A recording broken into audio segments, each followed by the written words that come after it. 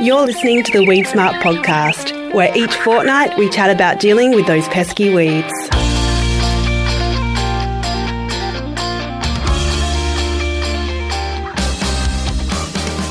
Welcome to another week of the Weed Smart podcast. This week we're catching up with a couple of farmers and they're going to be sharing their experience with how they're managing their chaff cart heaps, and we're also going to hear a little bit from Rod Messina on how he's looking at stripper front and disc systems for WA. So we're going to be catching up with those farmers shortly, but I am joined by my co-host Pete Newman. How are you going, Pete? Yeah, very well, Jess, and how are you? I'm really good. It's an exciting time of year. We're kind of heading into Easter and seeding is just around the corner for many farmers, so lots of things are going on, aren't they? Yeah, it is that time of year when we're sort of wondering whether we'll be dry seeding or wet sowing and starting to eagerly look at the weather. Terrible sort of thing to try and predict, isn't it? You just don't know what's going to happen. So, but yeah, it is certainly, we've had a long time of not paying probably huge attention to the rain, Jess, but now it's into that window. Yeah, and everyone's, I guess, doing some social things still while they have the time before seeding kicks off. And I hear you had a fun trip over the weekend at Rottnest, Pete. I did, yeah, Rottnest Island, just off Perth. It was the annual boys golf weekend, which I play every few years. We play for the Rusty Cup Trophy, which is a dodgy trophy. It's been going for about 20 years.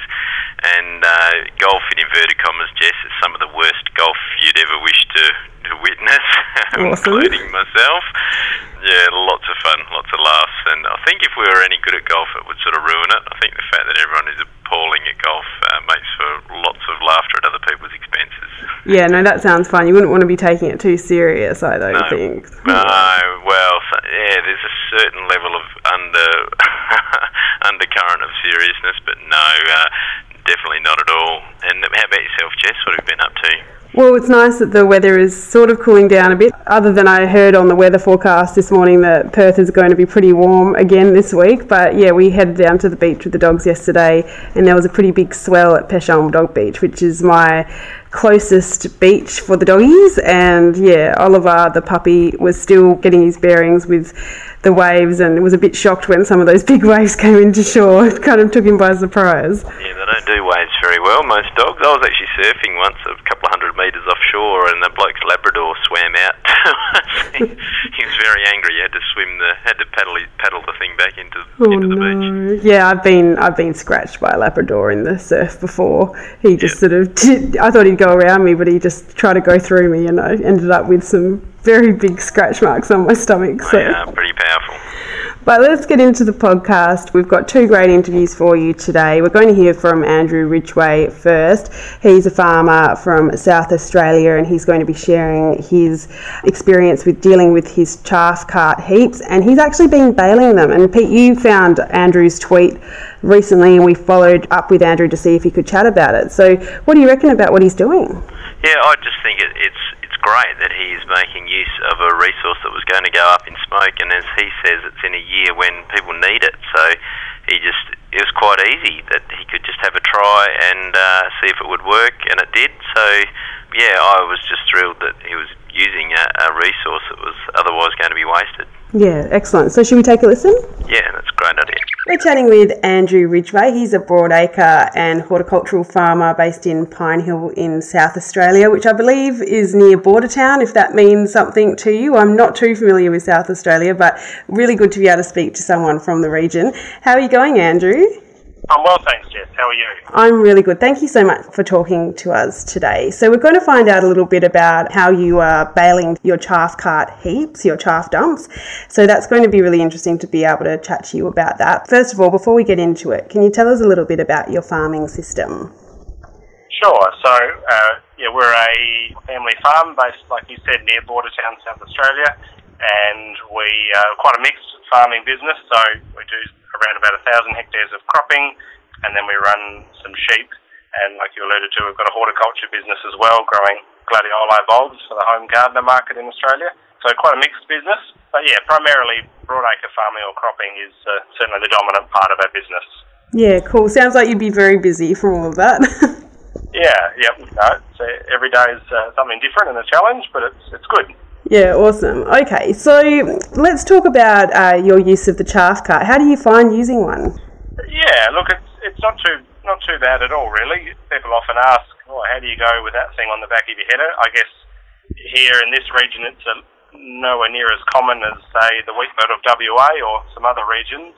But, yeah, so people sort of look and think, it's a bit funny or a bit different, and, I must slow you down, or do you have to stop when you empty it, and get funny questions like that. But in reality, so yes, you harvest a bit slower, as you know, probably make your header work a bit more or have to slow down, but no, it's not too bad at all, really. It took a little bit of getting used to as far as turning headlands at the end of the paddock, or trying to get your dumps in a nice neat row across the paddock, but all in all, it hasn't taken too long to suss it out, and no, we're quite happy with it. That's awesome. So what led you to get one in the first place? Probably was on the drawing board, or harvest weed seed control was a topic of conversation for a while, and we got one back in 2014 was when we had a little one. We actually got a pretty old shabby one from a neighbour who wasn't using one, and built the elevators to suit it, and trialled it. And a couple of poor years, 2014 and 15 were pretty dry years, so we sort of figured we had certainly in 14, had a bit of time to get the bugs out of the system and try and figure it all out while there wasn't as much grain out there to get. So tried it in 14 and 15 with this smaller one, and then 2016 bought a bigger cart and adapted our same elevator system to it. And yeah, as far as harvest weed seed control goes, for us it's good, because we are mixed farmers with sheep, and the sheep certainly do very well off the chaff, so sort of fits our enterprise not too bad. Yeah, excellent to hear. Now, we actually saw some Twitter posts that you put up which alluded to the fact that you're baling some of your chaff dumps. Can you tell us a little bit about that and what led you to going down the route of baling your chaff cart heaps? Yeah, sure. So, I guess, quick backstory, we run about 1,000 merino ewes, and so we never really graze our chaff heaps to their full potential. There's always still plenty of feed left in the paddocks when we have to take the sheep out in April before cropping again, and burning what's left of most of the heaps. Not that we burn all of them, but burn, say, half at least. So I guess that sparked the attention, well, we should be doing something with it, and then never really did anything about it for a few years. Then this year, as you know, the country's got many dry regions and such a feed shortage that we just thought we'd better have a crack and see if they can actually be put in a bale. So made a few phone calls and had spoken to a couple of people that had done it before.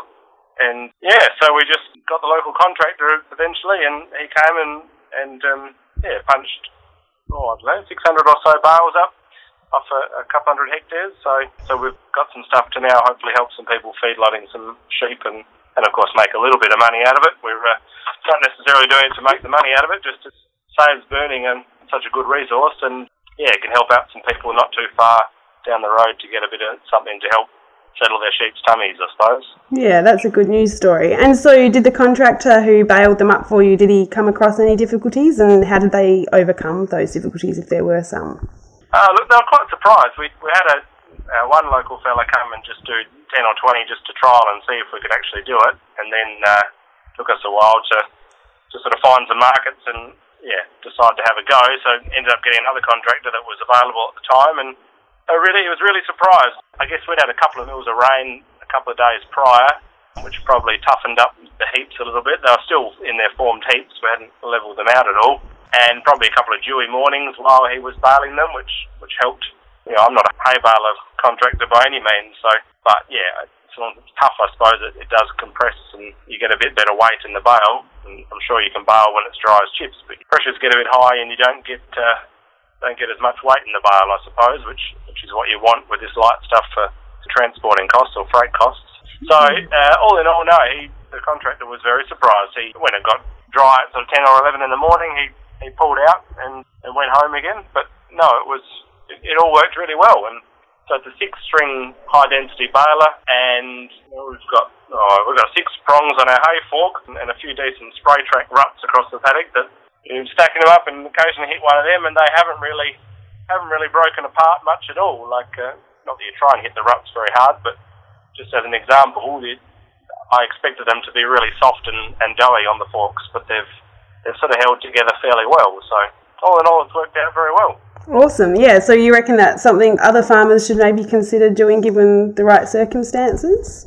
Yeah, Yeah, look, I guess contracting rates vary wherever you are, but it's probably $20 to $30 a bale, depending on your weights, what you might get in the bale to pay for it. We've probably got between 400 and 500 kilos in a bale. So, if you were setting plus your time and, raking it and stacking it, if you're doing it to make a bit of money out of it, it's probably no different to straw. You probably don't make a lot of money out of straw unless you've got your own machinery or you're doing large volumes, is my opinion. But so where am I going with that, Jess? I guess I'm saying that if it's costing you $60 to $80 a tonne to put it in a bale and stacked ready to load on a truck, and then you're only getting $80 to $100 a tonne, you're not doing it to make the money out of it. You're either doing it if you want to have a feed backup for yourself, or you're feedlotting animals yourself in containment feeding, or you've got a market that's not too far down the road so they're not getting killed by the freight component, or you don't have to discount your product to substitute the freight, I suppose. Yeah. So, like I said before, my parents said to me, look, it's just such an awful shame to burn the food resource that's there, and we don't use it all, so it seems a win-win. Next year we might just do a couple hundred bales just for ourselves, just to have as a bit of extra feed buffer that doesn't need to be as high a value as hay, I suppose, in those winter months, just to substitute with hay or grain for our own sheep, or just as another little drought reserve. But certainly, if you've got a use for it that's either yourselves or close by, it's a real win. I guess you've got to be careful about weed seeds. If you had wild radish or something that was a bad weed that another farmer didn't have, that's where you'd certainly want to containment feed out the stuff. But yes, look, it's worked for us, and who knows how much we might do in the following years, but this year it's been a real win, yeah. Awesome. Well, thank you so much, Andrew, for sharing your story with us. Like I said, we saw your photos pop up on Twitter, and it's a different tact for dealing with chaff heaps. So we really appreciate you giving us the background information on that tweet. Thanks so much. No worries at all, Jess. Thank you very much to South Australian farmer Andrew Ridgway for sharing his experience there with how he's baling up some of his chaff cart heaps this year. It's a really interesting concept, but obviously you need to get it right and use the right baler and have a few systems in place so you're doing it correctly, don't you, Pete? Yeah, well, that's right. Well, I think the chaff cart with the elevator on is what made it all possible, Jess, because there's a bit more straw in those dumps compared to the old air slinger style, and Lance Turner did a bit of this a long time ago in a similar situation. I think it was drought in WA, and people needed the feed exactly the same as what Andrew's faced with there. And I remember Lance saying, I think he said 5-string baler, and I think Andrew said 6. So yeah. I think it is quite critical to make sure you've got a bit of straw and you've got a baler that can make decent bales. And yeah, really, really great that there are contractors out there that can make these sorts of things possible.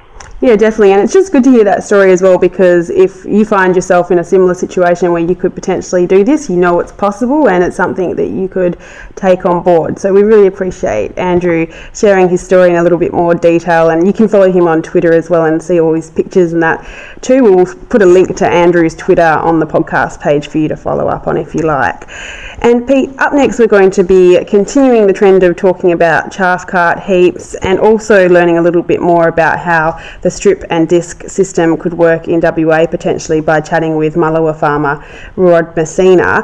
Can you tell us a little bit about what you think about strip and disc systems in WA? What are your thoughts? Yeah, well, I'm really keen to hear that Rod's been and had a look. I must go and have a one-on-one chat with him, because we've seen these exciting results from the east. Just a couple of WA growers getting into it, and obviously all the questions about will it work on our soil type, which sort of disc seeder suits our WA, or, there's lots and lots of questions, and really just great to hear that Rod's had a look and gone into it with a really open mind. And yeah, I think there's nothing like a trip like that when you go and see something really interesting from some very successful growers, and then hopefully bring some of those ideas home. Yeah, that's it. And as Rod, you'll hear from him in the interview, says he may not take on every single aspect of those strip and disc systems that are in the east, but there might be something that gets adapted over here in the west that ends up working really well. So it's exciting to have those innovative farmers take a chance and go out and do something maybe a little bit different that could potentially benefit a whole wide range of farmers in the west, for example. Yeah, that's right. And yeah, there's a long learning curve here, and I've actually sent GRDC an email about how I think we need to do some research and some development in this area, probably more development and extension than research, to be honest. And yeah, I just think it is a system that we really need to investigate deeply. All right, without further ado, let's take a listen and hear from Rod Messina. I'm chatting with Mullewa farmer Rob Messina, and we're going to find out about a trip he recently went on over east, learning about stripper fronts, and we're also going to pick his brain about how he manages his chaff dumps. But firstly, how you going, Rod? Yeah, good, thanks, Jess. Yep. Thanks very much for joining us on the podcast. Now, for those people who don't know you, can you just give us a brief overview on your farming system? Yeah, so we're basically full croppers. I suppose we farm continuously every year, every paddock, and we grow wheat, barley, canola and lupin. Yeah, awesome. And so we're going to talk a little bit about this trip that you recently went on over east, starting in Wagga Wagga, learning about stripper fronts. Can you just give us an overview of what the trip was centred around first of all, and then we'll get into the detail about what you learnt? Yeah, sure. I suppose the trip just sort of just to go and see a different farming system and how people are handling or, the challenging dry environment. And so I guess it was to visit 3 farms to just rack the farmers' brains and just sort of see what systems they're using, combining stripper fronts, disc seeders, and even sort of running, I suppose, a little bit more of a biological system as opposed to a full system like we do over in WA using all that chemicals and fertilisers. So that's, I guess, that was the background behind it. The reason I sort of was interested because I guess, like anything, I saw Pete Newman put the challenge out there for growers, to about a strip and disc system and how the yields that they were getting on very, very low or dry, extremely dry years and the yields that were coming out of that. So that's very pertinent for where we farm here at Mullewa. So I thought it was worth a trip over. Yeah, awesome. And there is still so much interest in the stripper front and disc systems. What did you learn on the trip? I suppose I learned, we were just talking about it the other day with our guys here, and certainly not every system is probably going to work exactly the same. So you have to look at the stripper front, how it's, I guess the encouraging thing was it alleviated the risk of, not having weed seeds. We're all trying to cut low and make sure we get as much weed seeds as we can in the front of the header, which the studies that they've done over there with the stripper fronts is they have been getting extremely good ryegrass and brome grass seed collection from the stripper front. So I suppose that was probably number one. Then the second one was just they had moisture probes and temperature probes in the ground this summer and just measuring the differences in evaporation, soil temperature, and things like that. So, I suppose where we were was pretty typical of the wind belt over here, sort of mid-30s all summer, and pretty well every day it was 3 to 4 degrees cooler on these paddocks where the stripper fronts have been versus, say, conventional, harvest 6 inches off the ground, cut it as short as you can, I suppose expose the soil to maximum heating and maximum evaporation. So they were the first 2 things, and then obviously that led, how do they handle those straws the following year? So that was, I guess that was the basis for it all. Yeah, for sure. And so would it be something that you would consider then adopting on your farm? Oh, look, I like the idea of probably a couple of those options. I like the idea of retaining more stubble and more straw on the surface of the soil just to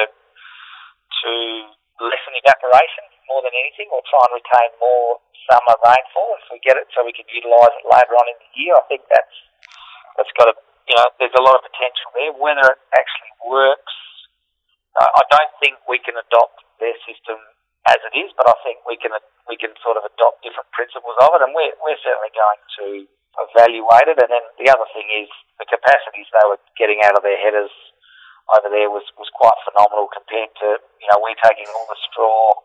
Harvest is quite slow, tonnes per hour are quite slow, versus over there virtually they were doing, what we could do with 2 headers, they were doing with 1. So everything's pretty expensive these days, so that's got to fit as well, I think. Yeah, definitely. And was there anything else that came out of the trip that you think is worth sharing with the listeners on this subject, Rodney? Look, I think, I keep questioning discs, and I haven't had a lot to do with disc seeders. Certainly guys north of me and south of me have tried them and sort of got rid of them. But I guess one of the things we learned over there that if you're going to go into the disc system, it sort of takes 4 or 5 years before everything sort of starts to work, I guess. And, I suppose it also alleviated I guess one of the things I was worried about is incorporating preempts, at sowing time. And talking to those guys over there, they're virtually not using any preempts anymore because there's so much straw on the ground. They've closed up their row spacings.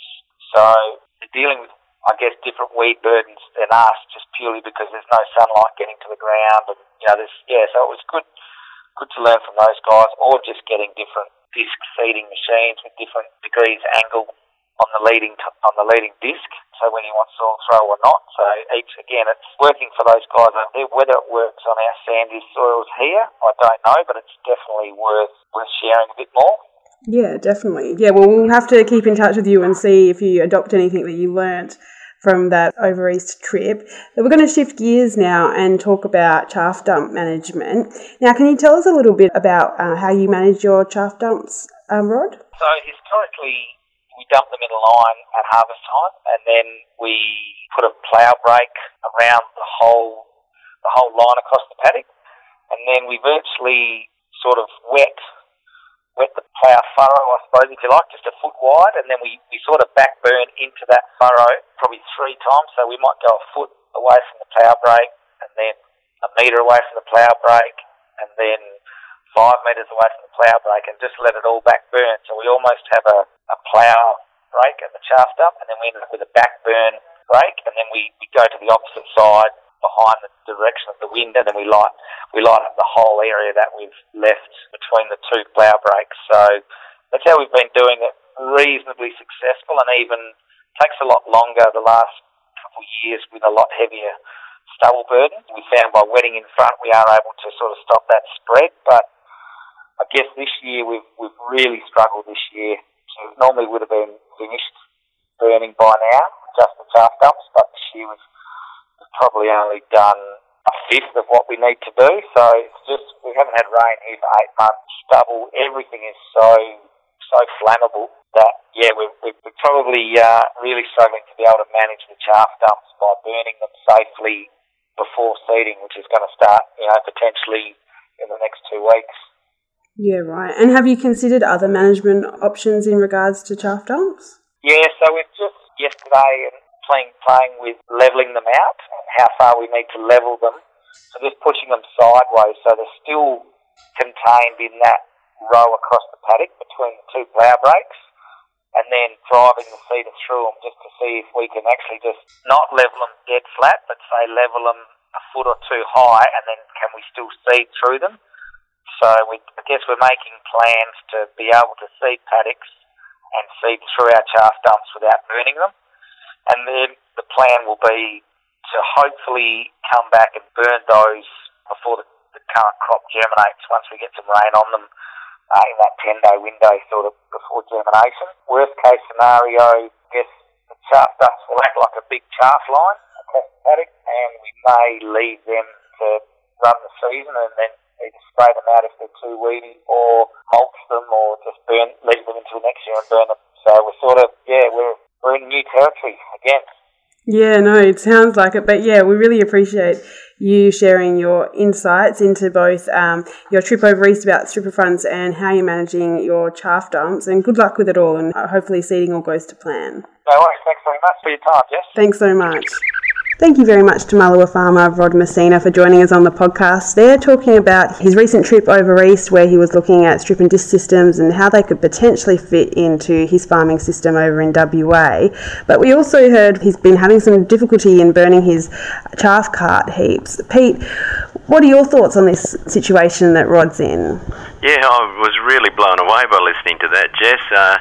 It's just amazing that Rod's burnt more stuff than just about anybody. He's been burning windrows for years and chaff dumps for quite a few years as well. And to say that he's finding himself in new territory now after that history is amazing. But yeah, when you think about it, with all these bulky stubbles around and dry as a chip and everything so flammable, they've got to take a real responsible approach and make sure that fires don't get away from them.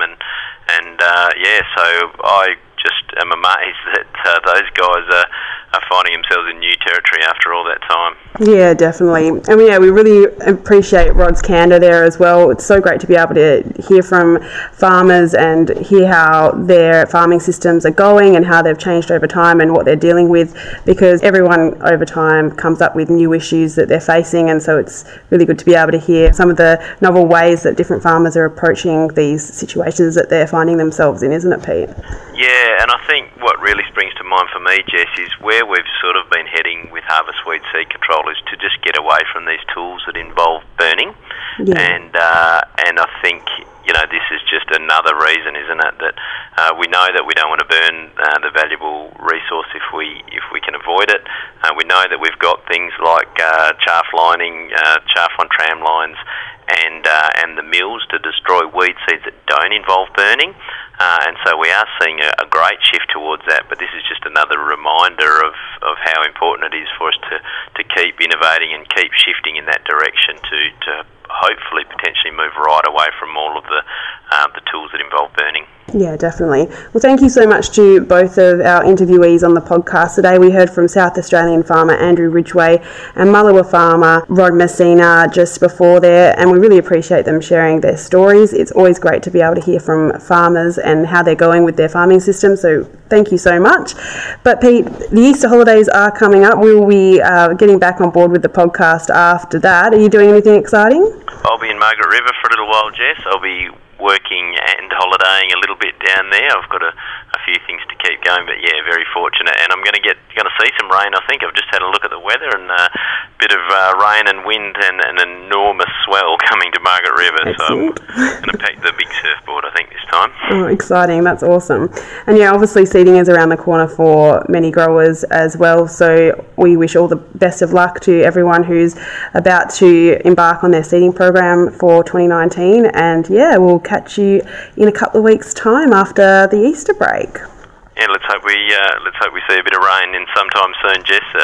I'm sure there's a lot of East Coast farmers that would really, really appreciate a drop anytime soon. Yeah, definitely. We've got our fingers crossed for everyone for a successful start to the season. All right, thank you so much, Pete. Thanks, Jess.